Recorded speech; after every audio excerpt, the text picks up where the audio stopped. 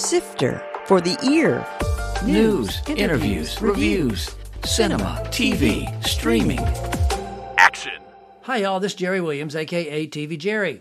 The Big Lebowski is a celebration of all things related to the Coen brothers' 1998 classic movie, including a costume contest, trivia, a bathrobe bar crawl, and, oh yes, a screening of the movie. It takes place Saturday, November 5th at the Bird, obviously.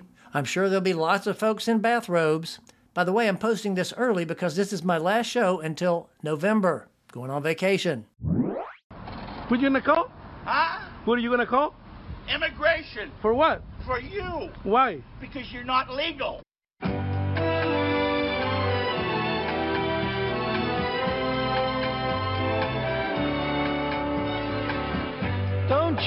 Don't you worry, darling. Don't you know I'll be there. If you're a boomer, you may recognize that song by Jerry and the Pacemakers from 1965. Imagine my surprise when this was used as the opening song for the new documentary Sometime Somewhere, written and directed by today's guest, Ricardo Preve. He's an Argentine filmmaker, photographer, and activist who's immigrated to Charlottesville in his youth, and he tells that amazing story too. Rick has produced more than 30 films, and his latest doc is personal because it looks at the continuing struggle of Latinx immigrants in his Virginia home. And it premieres at this year's Virginia Film Festival, which runs from October 25th through 29th. Sifter Review of the Week. Flora and Son on Apple TV+. In this unlikely tale, a woman without any previous training turns into an accomplished musician in just a few philosophy-filled lessons. Eve Hewson, daughter of Bono, plays a single mom whose 14-year-old son keeps getting into trouble. She decides to buy a guitar and learn to play it, which introduces an alluring teacher from L.A., Joseph Gordon-Levitt. Thus begins their long-distance relationship, which involves more discussions about music than it does practical instruction. Hewson does okay despite her continual glower, while Gordon-Levitt brings his usual charismatic charm. John Carney, director of Once and Sing Street, is the writer-director here, so expectations for a musical treat were high. Although there are some pleasant tunes, this film is more about the struggling relationship between the mother and son, but it's mostly surface. There are charming moments, but the pace drags and the empowerment discussions slow it even more. I gave Flora and Son 2.5 out of 5 stars. Rick Preve, welcome to Sifter. Thank you so much, Jerry. Such a privilege and an honor to be on this podcast with a guy who skipped his senior prom in high school to see Blow Up by Michelangelo Antonioni. So any guy who does that is a friend of mine. Wow, cool. You did a little research. Bless your heart. That's great. Yeah, I definitely was into movies early on. I tell you what, it just blew my mind at the top of the movie. Jerry and the Pacemakers, I'll Be There. Yeah. Because I go back to those days, and I was a DJ back in college, and I'm like, where does he have Jerry and the Pacemakers on a documentary about migration and immigration? Where did that come from? Right. I was attracted to the text that says, it'd be all right. And the fact that they are talking about all your dreams will come true. If not, I'll be there. So I wanted to have it as a contrast to the opening clips where we see migrants subject to, pretty rough treatment. And then I sort of like the idea of soothing and changing that mood with the song that follows. It's interesting. It was an interesting approach for that, I'm sure. So you've had a prolific career. You've done documentaries, narratives. You worked for National Geo. But your background, you went to VPI of all places in agricultural engineering, and you have a master's in forestry. First of all, you're from Argentina, right? That's correct. I'm from Argentina, but as the movie Sometime Somewhere shows, I have been around Charlottesville since 1977. I like to say I've been around since Thomas Jefferson was still alive, but not everybody believes that. So how did you end up in Charlottesville to start with? Well, I ran away from home when I was 19. I was a very rebellious kid, and with 5 other kids, we crossed the South Atlantic on a small sailboat from Argentina to South Africa. We turned over twice. We lost the rudder, the sails, the radio, the engine, the food. And then on other sailboats, I arrived in Fort Lauderdale I believe you're from Florida. Yeah, born and raised. I arrived there with no money. I didn't really speak any English. My dad had revoked my passport as a punishment. Wow. So I didn't have a passport and a visa, but I knew I had some relatives in Charlottesville. My mom's family had run away from Hungary during the end of World War II from the Russians. So they in turn were refugees. And I got a bus and went to Charlottesville, and the rest is history, like they say. Wow. Well, there's a movie right there you haven't made yet, Rick.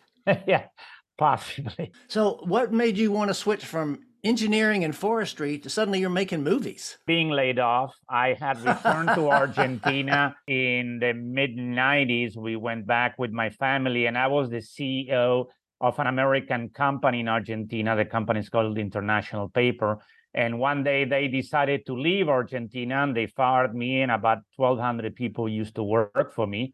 But I have a friend who's an Argentine film director, and I went to see him, and he asked me, what are you doing? I said, nothing. I'm kind of depressed because I've been fired. Right. What are you doing? He told me he was doing a science fiction movie about Argentina's first space mission to the moon. And he said, do you want to help me? And I said, sure. So I started in 2001 on this. Wow. Now, let me ask you this before we talk about Sometime Somewhere. Latino, Latinx, or Hispanic, do you have a preference, or how do you feel about those different phrases? In my film, we don't have any Portuguese speakers. We don't have any Brazilians. So technically speaking, it will be about Hispanics.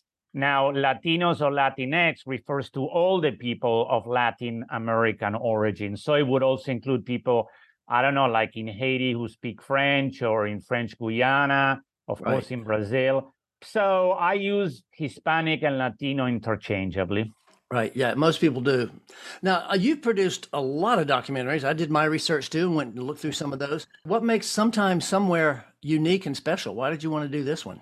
Well, this is very personal. I've worked a lot in Africa and the Middle East. I've done archaeology, anthropology, looking for submarines in the Red Sea. Those are very passionate and wonderful things, but they don't really have anything to do with me, or very little. Instead, Sometimes Somewhere is special for me because I was struck about the change in attitude between when I arrived in 1977, when there were practically no Latinos in Charlottesville. And, I was received with open arms, to how this country has hardened, particularly after September 11, particularly in the last 5 years or so, in which there is this really sometimes aggressive behavior towards foreigners or people who are different. Right. And so I thought it was worthwhile to look at this. And I decided, just like, in the summer, I teach film at a place called Lighthouse Studio in Charlottesville. And to my students, when they ask me for a subject, what should they make a documentary about? I tell them, just walk out the door of your house and do a documentary about some place or somewhere that you know about. And so for me, talking about being a migrant in Charlottesville, I felt it was a subject that was strongly qualified to talk about. That's where the origin of the film is. Right. Makes sense. And that is you standing in the middle of the river in a suit, right? Yes. And, that scene was completely unplanned. We were going to do some shots, we call them beauty shots, establishing shots in the river. And we were just goofing around. And I decided to walk into the river because it was kind of hot. It was in August. And we filmed it, and it stayed. It was a completely unplanned thing. Yeah, it's an interesting image in the film for sure. Now, speaking about images, Grapes of Wrath obviously plays a part in the movie in several ways. There's the painting on the wall, and where a lot of the interviews are done, and there are references to the film. Is that why you shot in black and white? The story about why I shot in black and white is we generally have a first meeting with my longtime collaborators. And I announced to the team that the next movie was going to be in black and white. And there was a few seconds of stunned silence.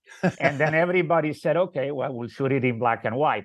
So I've been preparing for this question, Jerry, and you're the first person to ask me. So there are really three answers to that. For one thing, I wanted to strip the aesthetics of the film from all the pretty things, Right. In Charlottesville, we have the Blue Ridge Mountains with the fall foliage, the green of the UVA lawn, the red brick of Monticello. And I wanted to be as far away from a Chamber of Commerce video as I could. I also felt, in the second place, that filming in black and white, and particularly having some sharp angles. A lot of things in Charlottesville have curves.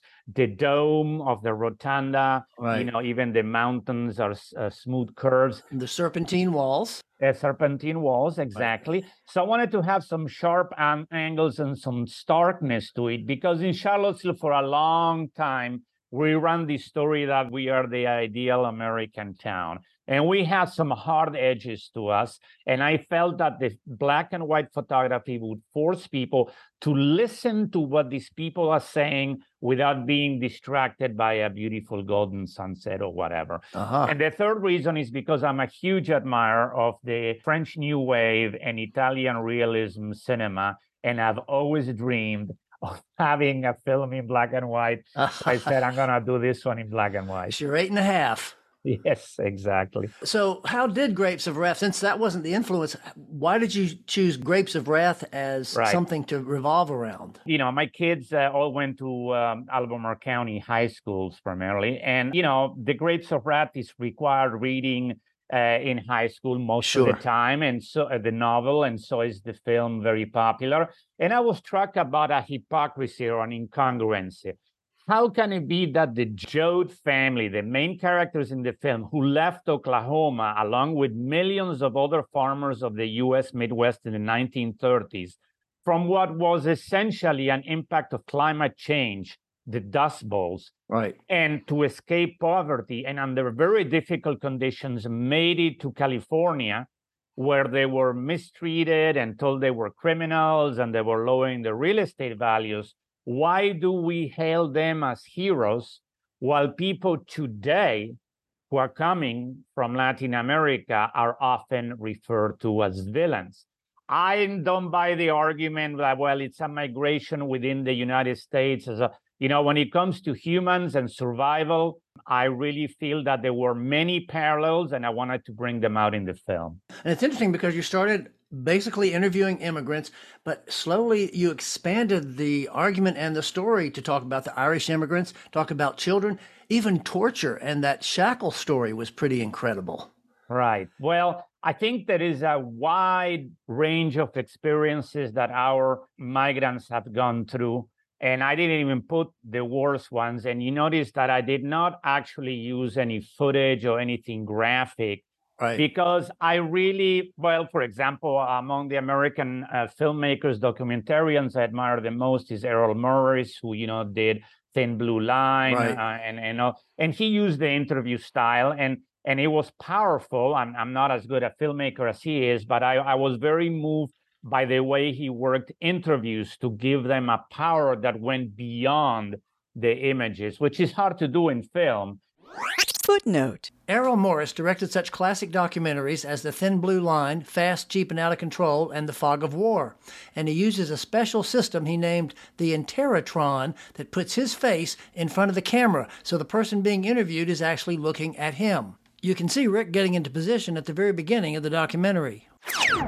And so I wanted both migrants, but also people who work with them, an idea of the very broad range of experiences. Now, it's interesting. I didn't even know this until I watched the movie. I didn't realize that it's legal for people who are not citizens to drive in Virginia. Right. And it's only one of few states. Here in Florida, for example, it is not. And it is an issue that goes perhaps to the larger issue, which is there are somewhere between 13 and 15 million undocumented migrants in this country. Most of them work. Most of them get Social Security deducted from their paycheck. And because they don't have a Social Security number, somebody, not the U.S. government, is pocketing that money, and that's hurting you and me and the people who pay our taxes. Right. So this is part of that concept of we don't want you here, but we do want you here. Just keep your mouth shut and keep your gaze down and do the job. But we're not going to let you have a driver's license, but we are going to expect you to make it to work on time, which here in Miami, maybe, or New York, you have public transportation, but let's face it, in Charlottesville, it will be impossible. So there are a number of these conflicts or incongruences that we're shooting ourselves in the foot. And I'm glad that Virginia was able to at least resolve the issue of the driver's license. Right. That's great. Now, there's one interesting I call it a poetic interlude from a child's point of view in the movie. Where did that come from? It came from some restrictions. Children who are incarcerated by the United States government, minors, you're not allowed to disclose their identities. You're not allowed to disclose the location of the jail. So this wonderful guy, Seth Michelson, who was the poet and professor at Washington and Lee University, who teaches these kids in their jails, in maximum security prisons, poetry. We couldn't film those kids. We couldn't identify them. We could not even record them. We couldn't film in the jail. So we decided, how do we go about as filmmakers who have to show with images what's going on in a poem? And I don't want to throw in a spoiler, but we did think of a way to show this without showing the kids and the actual location where they're detained. Very good. Well, you're in Miami right now, but you'll be back up here for the festival, won't you? Oh, no, yes. I come back on Tuesday. I'm just doing podcasts and interviews with the media here to prepare for a screening we'll have here later this year. Aha. Okay. Well, speaking of Charlottesville, we have somebody who wanted to drop in and say hello.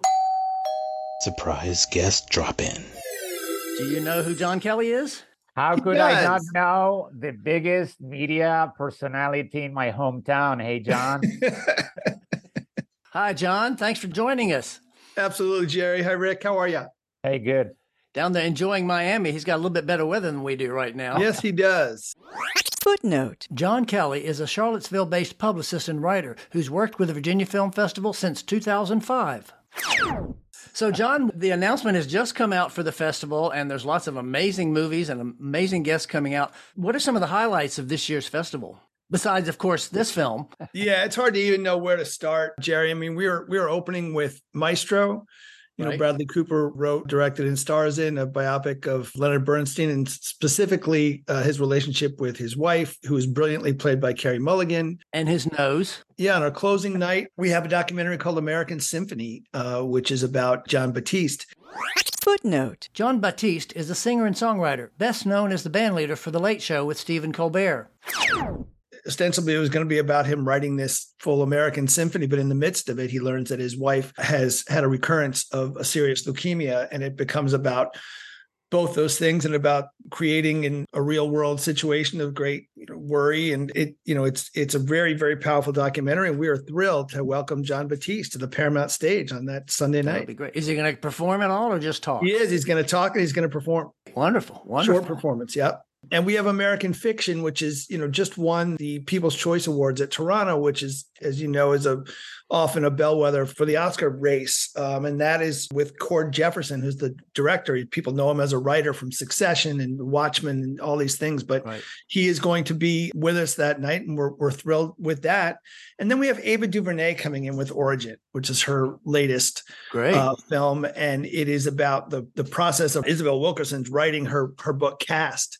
And it's really a powerful movie, and we've wanted to have Ava in for a long time. So it's really, really exciting for us. You obviously already know Rick, don't you, John? I sure do. I've known Rick for many, many years. How is he in Charlottesville? What kind of reputation does he have up there? Oh, my gosh. Well, this is being recorded. Is that right? No, not at all. Not at all. Rick has an incredible reputation as a filmmaker in Charlottesville and has taken his stories around the world. We have been lucky enough to have his films many, many times. And now here's another opportunity for us to show this very, very important film about an issue that affects everyone and through a lens of Charlottesville. That's great. And I will say also, we're delighted to be able to honor Rick this year with our Governor Gerard Belial's Founders Award, which goes to someone who has done great things for Virginia film and in this case for the festival, in addition to showing so many films with us, has been a board member in the past and has been a tremendous supporter and cheerleader for the festival through the industry, I'm sure. That's great. Is there anything else you want to mention about the festival before we get back to talking about Rick's movie? Sure. Just that tickets go on sale to the public next Friday, October 6th. And that the entire program is now available online at virginiafilmfestival.org. Right. And I'll have a link on the webpage for the show, too. That's great.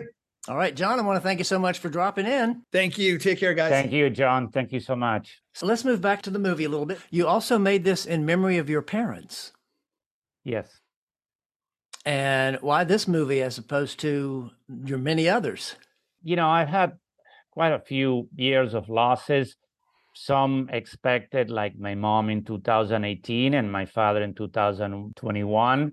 And then I had my daughter, Erica, passed away in 2017 at the age of 29. Wow. I had already dedicated one of my films, Coming Home, to her at the end. In this one, there is also a dedication to her, but that only a few people who know me would know what it means. So I felt it was time to honor my parents who had recently passed away. And I don't know, just an inspiration, and I put their name at the end. And speaking of the end, the closing song is by the Science Choir. What is that? Right. In Argentina, there are national public universities. The public university in the city of Córdoba, which is, I think it may be Argentina's oldest city or one of the oldest cities, 16th century, has a tradition of the arts. Although this is a group of people who sing in the School of Mathematics, Physics, and Exact Sciences. Wow. And they recorded this mass in Spanish. It's a mass based on local folklore. And I just love the voices and the music. And I said, let's put it in the closing titles. Wow, it was beautiful. Yeah, it was just interesting that it said Science Choir. I thought that was kind of unique. Right. And it just shows you that people who are graduate students, professors, they get together and they sing. And I felt what a wonderful thing to recognize them in a film as opposed to, composing or hiring somebody to do it. So we got in touch with them and they, we paid some money for the rights and that, but we got them some relevance as well. That's great. So what was the biggest challenge in putting this documentary together? I knew you would ask that because a lot of journalists ask that. And never mind. Then I won't ask it. No, go ahead. Here's the story, because I generally have huge problems. I cannot recall a documentary I made that went as smoothly as this. Not the least of the reasons is because I got to go home and sleep at home every night, as opposed to working in Kyrgyzstan or in Chad or in Peru or whatever. Right. I would say there was some, as I mentioned before, some concern from people at the beginning about why we were doing this and who we were. But fortunately, I could count on the fact that I had done a documentary at the beginning of the 2000s called Chagas, a Hidden Affliction, about an illness that affects the Latino community. And I had filmed a part of it in Charlottesville. So I already had a relationship with those organizations like the Church of the Incarnation and Sin Barreras that allowed me to overcome that initial reluctance of people to be interviewed. The title, Sometimes Somewhere, where did that come from?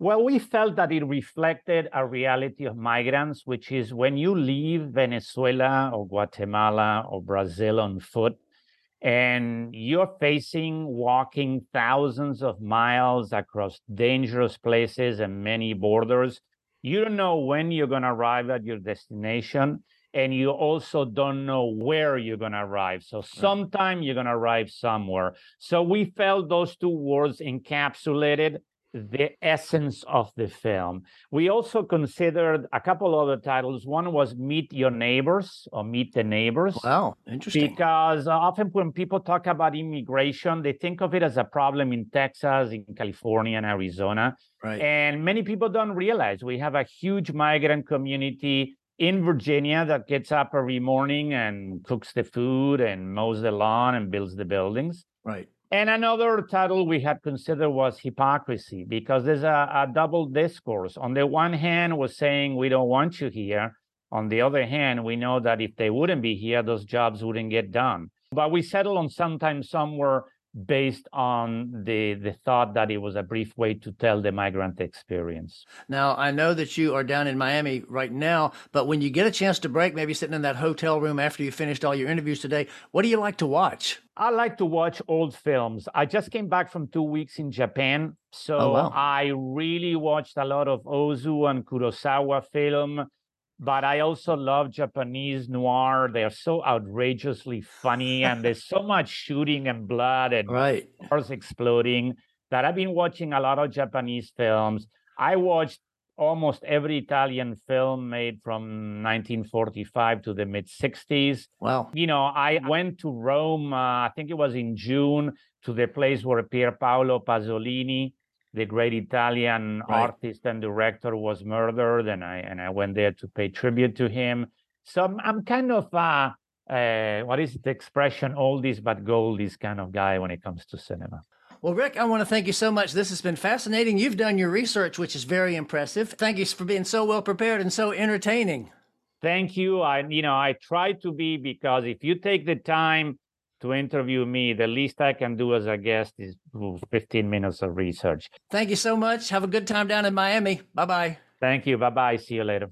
That was Ricardo Preve, writer-director of the new documentary Sometime Somewhere, which looks at the continuing struggles of Latinx immigrants in his Virginia home of Charlottesville. And it premieres at this year's Virginia Film Festival, which runs from October 25th through 29th. And there's a link to the festival and Rick's website on the webpage for this show at tvjerry.com. Coming soon. In theaters. The Exorcist Believer. The two producers who relaunched the Halloween franchise are taking on this earlier classic, which does feature Ellen Burstyn returning. The Royal Hotel. Julia Garner and Jessica Henwick head to Australia, where they get a job at a pub, and then things go dark. Shelter in Solitude. A death row prisoner with 10 days to live forms a bond with a country singer turned prison guard. When Evil Lurks. This thriller from Argentina revolves around a man infected with demons. She Came to Me. Peter Dinklage plays a composer who has writer's block and gets involved in a one-night stand, also starring Anne Hathaway and Marisa Tomei. Mad, a new comedy import from India set in an engineering college with dancing and more. TV and streaming. Loki on Disney+. Tom Hiddleston returns as the Marvel Mischief Maker. Our Flag Means Death on Max, Season 2 of this pirate comedy. Totally Killer on Prime.